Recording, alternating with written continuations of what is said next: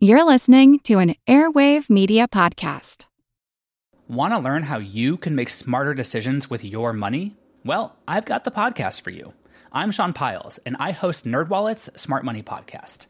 Our show features our team of nerds, personal finance experts in credit cards, banking, investing, and more. And they'll help you make the most of your money while cutting through the clutter and misinformation in today's world of personal finance.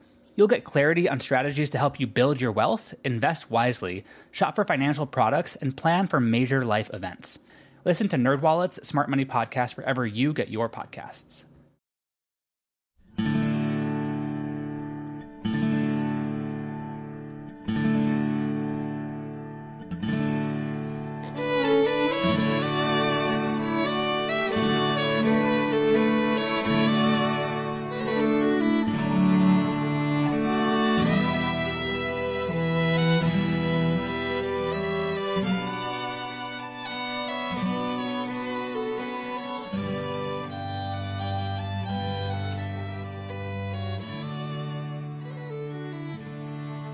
Hey everyone, thanks for tuning in to episode 408 of our Civil War podcast. I'm Rich. And I'm Tracy. Hello y'all, welcome to the podcast. As you guys will recall, with the last episode, the big Confederate attack on the morning of September 20th, 1863, the third day of the Battle of Chickamauga, had finally gotten underway. Breckinridge's division had swept around the Union left and then turned to the south, threatening the rear of the Yankee position at Kelly Field. Breckinridge's rebels had seemed to be on the verge of a significant success, but it was an illusion because there were no reserves at hand to exploit their gains. And so, as federal resistance stiffened, the lack of even a single reserve regiment to commit to the fight on the Confederate side meant that when the Yankees counterattacked, Breckinridge's troops had to pull back from the northern end of Kelly Field. While Breckinridge's men were sweeping around the Federal flank and threatening the rear of the Kelly Field position, the other half of D.H. Hill's corps, Patrick Cleburne's division, was attempting to come to grips with the enemy farther south. While everything wasn't exactly peaches and cream for Breckinridge's division, Cleburne's three brigades would have an even rockier experience. To Breckinridge's left, Cleburne's three brigades surged forward against the outside of the Federals' Kelly Field perimeter. Lucius Polk's brigade held Cleburne's right, with orders to maintain contact with Helm's Orphan Brigade, which was on Breckinridge's left.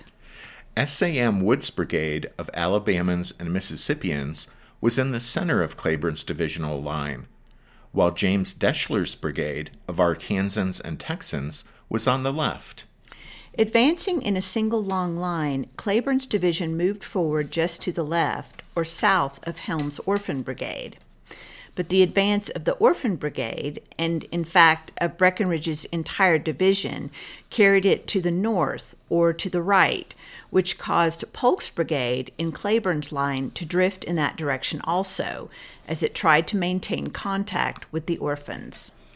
As you guys will recall, Helm's Orphan Brigade was severely punished when it hit the Union line at Kelly Field, where the Yankees had thrown up some rough field works, and just a short distance away, Lucius Polk's Tennesseans and Arkansans also came under heavy fire from the enemy, who were hunkered down behind the fence rails and logs they'd piled up. It was as if the brigade had hit an immovable object, and, unable to make any headway, Polk's advance quickly ground to a halt. Lashed by the unrelenting enemy fire, and with men falling on every side, Lucius Polk pulled his regiments back to try to gain some breathing space. One Arkansan in the ranks later said that when he took cover behind a tree stump as his company fell back, the Yankees, quote, put possibly 50 pounds of lead into my stump in 1.5 minutes.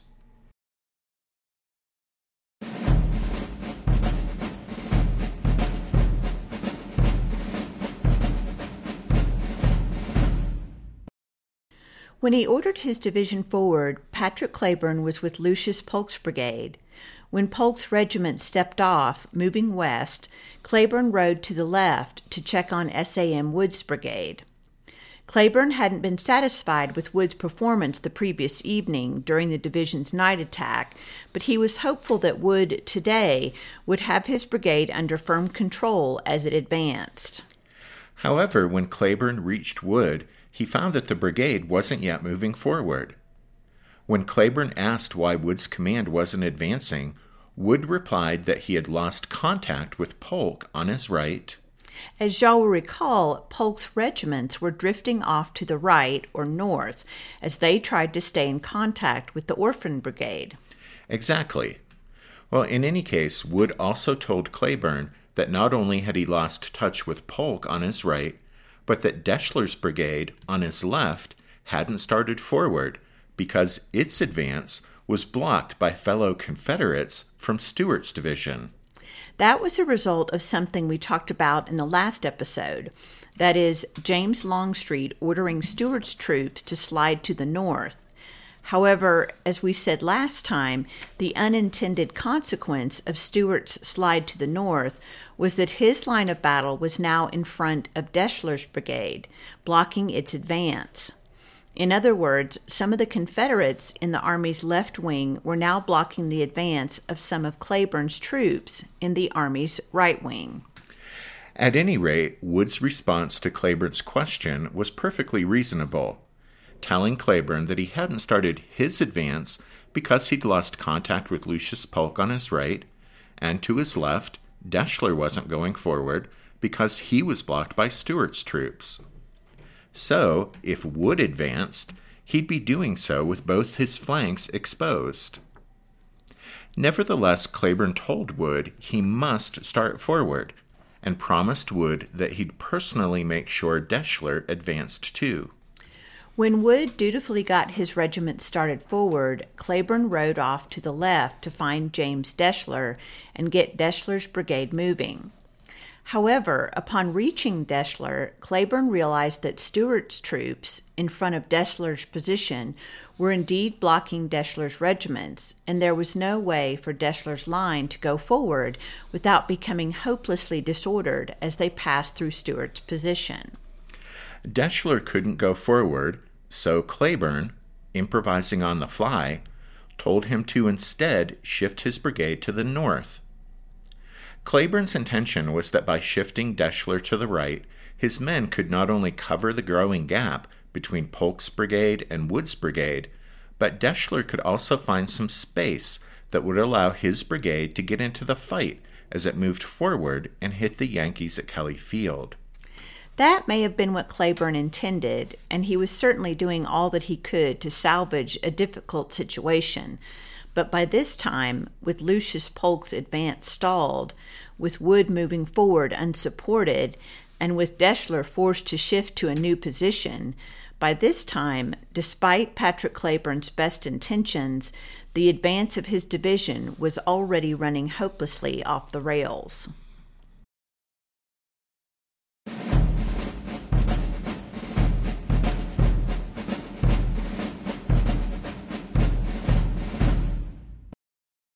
Despite Patrick Claiborne's best attempts to get the attack of his three brigades back on track, Lucius Polk, Wood, and Deschler wound up going forward piecemeal and unsupported. In desperate, disjointed attacks, Claiborne's three brigades surged forward against the Federals' Kelly Field position. All along the line, from north to south, came the rattling crashes of musket volleys and the chest-tightening concussions of the artillery. Dense white clouds of powder smoke drifted through the trees and across Kelly Field. Like waves surging against the shore, Claiborne's three brigades dashed themselves to pieces against the immovable rock of the Federals' field fortifications. All along the line, the Yankees had only to load and fire, as their hastily constructed log and fence rail breastworks proved their value, making for obscenely lopsided casualty figures. On the ground in front of the Federal position, Claiborne's three brigades left just over 1,300 of the almost 4,700 men they carried into the battle on this day. By contrast, Hazen's brigade of Federals, one of several units that turned back Cleburne's attack, lost a grand total of 13 men.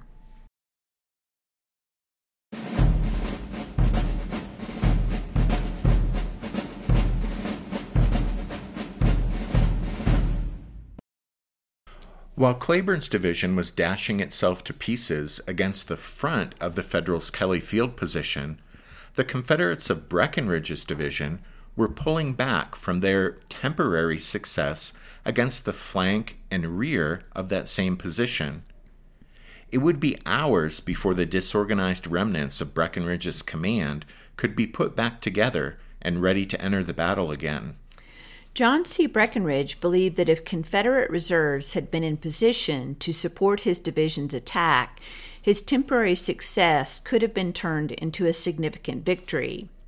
And certainly Braxton Bragg had given right-wing Commander Leonidas Polk the troops to exploit any such opportunity, as Walker's Corps and Cheatham's division sat out the first round of the fighting there on the northern end of the battlefield. However, Polk had simply failed to make use of those reserves, and therefore Breckinridge's troops had little chance to gain more than their temporary success. In the end, in a perfect example of too little too late, some of Walker's corps did go into action, with one brigade striking the flank of the Union position before being driven off in disorder, and another brigade uselessly attacking the same field works that had defeated Cleburne's troops. Taken as a whole, the performance of the Confederate right wing this morning had been awful. As always, the troops had fought ferociously, but their valor was wasted. Not to put too fine a point on it, but Leonidas Polk's failure as wing commander was one of the most appalling exhibitions of command incompetence of the entire Civil War. The failure of the Confederate right wing was significant, since Bragg's only hope of a truly decisive victory over the Yankees lay in cutting off the enemy army from Chattanooga. That could be done only at the northern end of the battlefield. Bragg couldn't hope for decisive results unless he could succeed in rolling up the Union left, thus denying the Yankees access to Chattanooga by way of both the Lafayette Road and Dry Valley Road. If the Confederates failed to roll up the Federal left and deny the Yankees use of the Lafayette Road and Dry Valley Road, then no matter what else they managed to do, the enemy army would almost certainly succeed in withdrawing to Chattanooga, more or less intact. On the morning of September 20th, Confederate hopes of victory, that is, Bragg's hopes of rolling up the Union left, rested on the shoulders of Leonidas Polk. And as he had on several occasions during the war, and at least once within the past month, Polk failed. Of course, Bragg could be faulted for giving so important an assignment to Leonidas Polk, but as we've already pointed out, under the circumstances, if Bragg was determined to split the army into two wings, then he had little choice but to give one wing to Polk, and the arrangement and positioning of the various units dictated that Polk would get the right wing. Confederate President Jefferson Davis had made it plain to Braxton Bragg over a year before that he expected Bragg to work with Polk. That, and the Bishop General's rank, meant inevitably that Leonidas Polk would frequently be in positions of great responsibility, and because of his lack of military abilities, he frequently would fail. Jefferson Davis's imprudent decision to remain loyal to his West Point friend and sustain Leonidas Polk in high command may never have cost the Confederacy more dearly than on this third day of the Battle of Chickamauga, when Polk was clearly the wrong man in the wrong spot, when the key to victory lay in the success of the rebel army's right wing. By noon on the 20th, Polk's wing had ceased to make any serious attacks upon the Federal position in and around Kelly Field. And with that, with Polk having failed in the task of rolling up the Union left, the chance for a truly decisive victory slipped through Braxton Bragg's fingers. Nevertheless, both sides would still have to play it out, would still have to fight it out on this last day of the battle, even though all that remained to be seen was how much damage the Confederates could inflict on the Yankee army, and at what cost to the rebels themselves.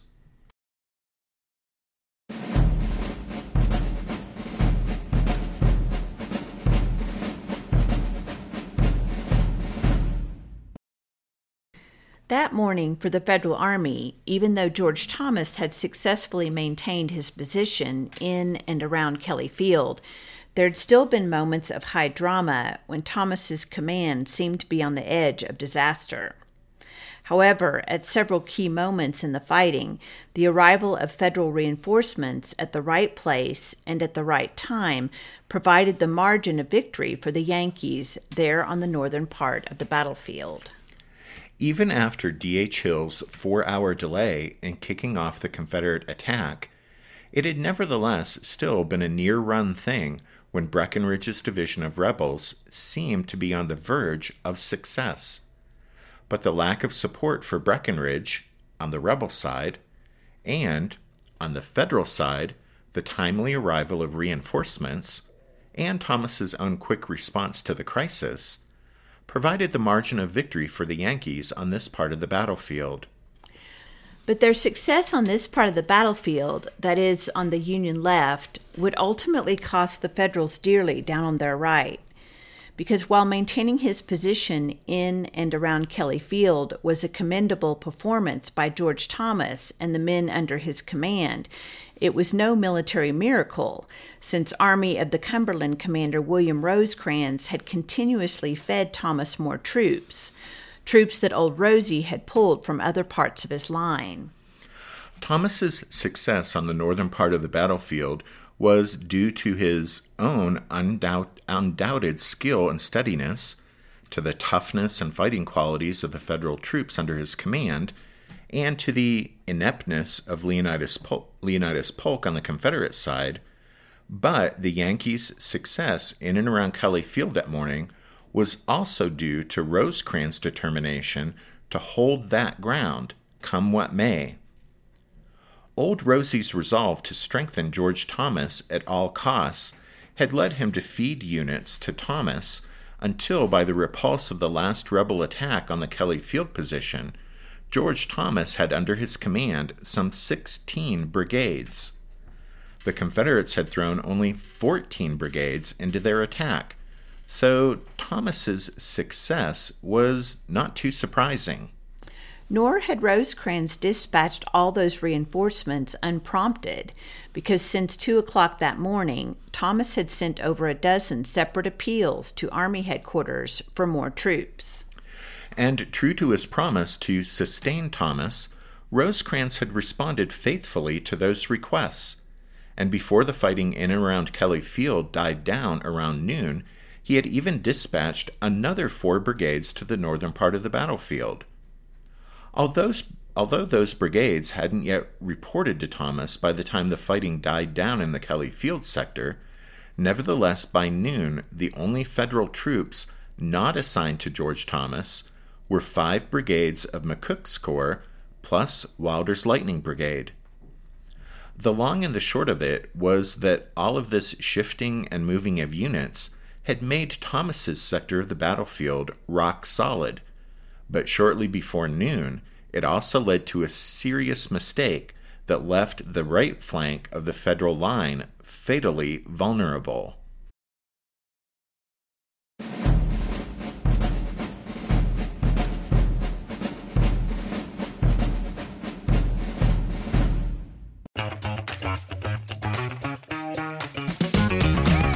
Hey there, I'm Dylan Lewis, one of the hosts of Motley Fool Money. Each weekday on Motley Fool Money, we talk through the business news you need to know and the stories moving stocks on Wall Street. On weekends, we dive into the industries shaping tomorrow and host the experts, authors, and executives that understand them. Tune in for insights, a long-term perspective on investing, and of course, stock ideas. Plenty of them. To quote a listener, it pays to listen. Check us out and subscribe wherever you listen to podcasts. Want to learn how you can make smarter decisions with your money?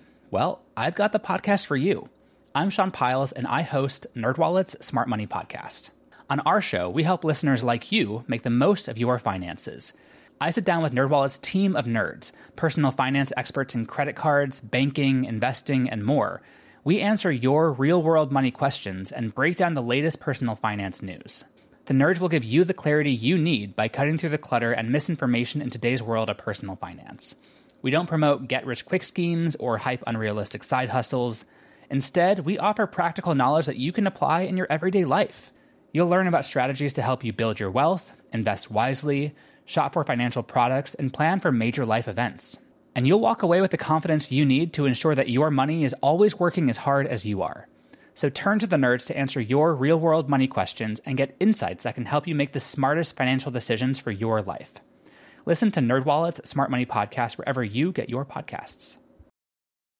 Many people know the familiar, oft-told story of the next act in our drama, that all of the shifting of units on the federal side, combined with mistaken orders from Army headquarters and the spiteful obedience of those orders by a disgruntled subordinate, resulted in a fatal gap opening up in the Union line at exactly the spot where a powerful attack was about to be delivered by Longstreet's wing of the Confederate Army. That's the familiar, oft-told story, and most of it is even true. That morning, the movement of troops north to reinforce George Thomas created an inevitable amount of friction and confusion as other units were shifted to fill holes created by departing troops. As part of the movement of more troops to the northern part of the battlefield, Thomas himself issued urgent orders to Brannan, whom he apparently believed was in reserve. But Brannan wasn't in reserve. His division was in the front line. So if Brannan obeyed Thomas's orders to immediately join the fight at Kelly Field, it would open a hole in the front line, a hole between Reynolds' division to Brannan's left and Wood's division to Brannan's right. So at first, Brannan decided to stay where he was, since obviously marching away and leaving a hole in the front line might have dire consequences. Brannan rode over to consult with Reynolds. Even though Reynolds' right flank would be vulnerable if Brannan departed, he nevertheless told Brannan he thought he'd be all right, and that if George Thomas needed Brannan, then it must be urgent. So Reynolds suggested Brannan pull his troops out of line and march to Thomas's aid. As Brannan returned to his division to prepare it to move, Reynolds thought it might be best if Captain Sanford Kellogg, one of Thomas's staff officers, in fact, the staff officer who had delivered Thomas's orders to Brannan. But Reynolds thought it might be best if Captain Kellogg now rode to Army headquarters with a message from Reynolds, saying that his right flank would be up in the air when Brannan departed, and that he, Reynolds, could use any help that might be available. Captain Kellogg spurred his horse southwest in search of Rosecrans. He found Army headquarters on the northern end of a ridge skirting the western edge of Dyer Field. You see, after finishing riding his lines that morning, Old Rosie had ordered his headquarters moved from the Widow Glenn's cabin to this spot, where the open ridge top provided an excellent view of the Dyer farm fields. Although it couldn't be seen from Rosecrans' position because of intervening woods, the Federal battle line stretched north and south in the forest just 1,100 yards to the east. Upon reaching Rosecrans' headquarters after a fast gallop across the broad Dyer Field, Captain Kellogg breathlessly reported that Thomas was heavily engaged, that Brannan's division had been ordered to his assistance, and that Reynolds' right flank would be exposed when Brannan marched off. Because Rosecrans' chief of staff, Brigadier General James Garfield, was busy at that moment writing another order, Old Rosie turned to his senior aide-de-camp, Major Frank Bond. Bond wasn't a career soldier, but had been with Rosecrans a long time and was trusted completely by the Federal Army commander. As Rosecrans dictated, Bond wrote the following note to Brigadier General Thomas Wood. Quote, "The General Commanding directs that you close up on Reynolds as fast as possible and support him." The order was timed 10:45 a.m. and was marked to be delivered at the gallop.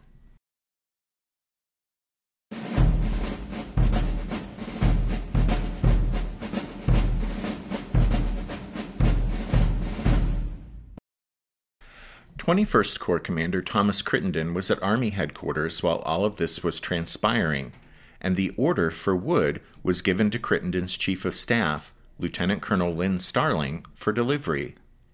Starling raced away and quickly reached Wood's position.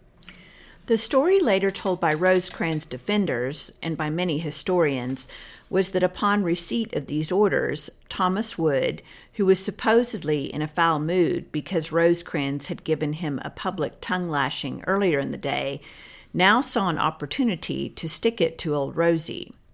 So Wood wasted no time in yanking his 3 brigades out of line and marching them to the rear, leaving a gaping hole in the Union line, which the rebels promptly rolled right through. That story was perpetuated for many years, and even one modern historian speaks of Wood's, quote, unfortunate state of mind, end quote, and paints a picture of a vindictive Wood obeying the order even though, quote, it made no sense and appeared disastrous. However, the reality is that while Wood had received an undeserved public rebuke from Rosecrans earlier in the day, that incident appears to have had no bearing upon Wood's actions here. What really happened is that when Starling galloped up, Wood was in the middle of a conversation with 20th Corps Commander Alexander McCook. Upon reading the order, Wood showed it to McCook. Wood expressed his hesitation to immediately execute the order and pull his troops out of the line. Although his sector was quiet at the moment, his skirmishers had been engaged with the rebels, and he was aware that the enemy, perhaps in significant numbers, was up to something in the woods over across the Lafayette Road. Wood, of course, had no way of knowing that, at that moment, 10,000 Confederates in Longstreet's wing were preparing to roll forward at that exact spot. But still, Wood was aware that quickly pulling out of the line, as the order required, would give the rebels the opportunity to advance across the Lafayette Road in strength.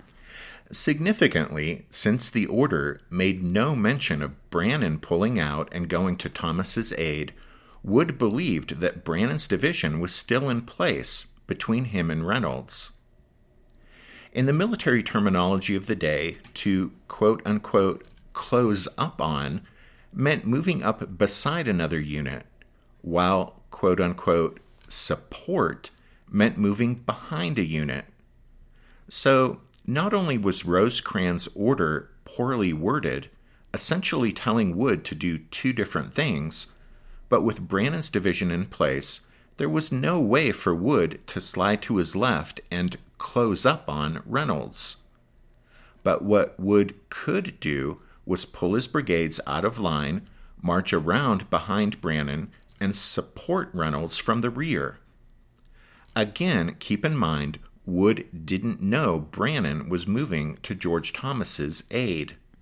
At any rate, because he was worried the Confederates opposite him were up to something, and because of the confused nature of these instructions, Wood suggested to McCook that he delay execution of the orders until the situation could be clarified. However, McCook believed the orders should be obeyed immediately. He pointed out that neither he nor Wood could see the entire picture, as could Rosecrans as Army commander. And for old Rosie to issue such an order, there must be extraordinary circumstances at play, and therefore no time to lose. So McCook believed Wood must immediately obey the order. Besides, McCook said he would move troops from Jefferson C. Davis's division to fill the gap left by Wood's departure. Well, McCook was persuasive, and as the ranking officer and commander of this sector of the battlefield, his suggestion that Wood ought to immediately obey the order from Army headquarters, well, that suggestion could hardly be ignored. As Wood got busy preparing his division to quickly pull out of line and march to support Reynolds, McCook rode off to see if he could actually make good on his promise to fill the space Wood was in the process of leaving. At any rate, we wanted to spend some time walking through that entire sequence, because it's really a very different story than the one that became fixed in the popular imagination, which painted a picture of a spiteful Wood receiving the order and quickly pulling his troops out of the front line in some twisted attempt to get back at Rosecrans for unfairly rebuking him earlier in the day. As it turned out, as the clock ticked past 11 a.m., the entire right side of the Federal Army was in motion. Wood's division departed so quickly that some of its pickets were left behind. Meanwhile, McCook reached Jefferson C. Davis and ordered him to move one of his brigades to cover the ground Wood was vacating. How McCook thought one understrength brigade could cover the ground previously held by Wood's entire division is a bit of a mystery. But in any case, those weren't the only Federal troops in motion, because at the same time, Phil Sheridan was moving 2 brigades northward from the Widow Glen cabin along the Dry Valley Road. Such was the pull of George Thomas's never-ending calls for assistance that Rosecrans felt compelled to respond with almost everything the 20th and 21st Corps had remaining. And so, as Longstreet's wing of the Confederate Army started to roll forward and begin its attack on the Federal right, at that moment not only was there a gaping hole where Wood's division had been positioned, but except for Wilder's Lightning Brigade and Carlin's brigade of Davis's division, the entire right side of the Army of the Cumberland was in motion. The timing couldn't have been worse for the Federals or better for the Confederates, as the circumstances prepared the way for the most dramatic moment of the entire battle. By pure blind luck, the stage was thus set for Longstreet's attack to hit at the very time almost the entire right side of the Union Army was in motion, and to strike at the very place the Yankees had created a weak spot.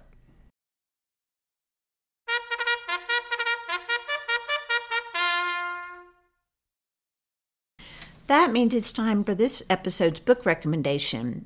And our recommendation this time is Battle Cry of Freedom, The Civil War Era by James McPherson. Yeah, we've kind of run out of Chickamauga book recommendations.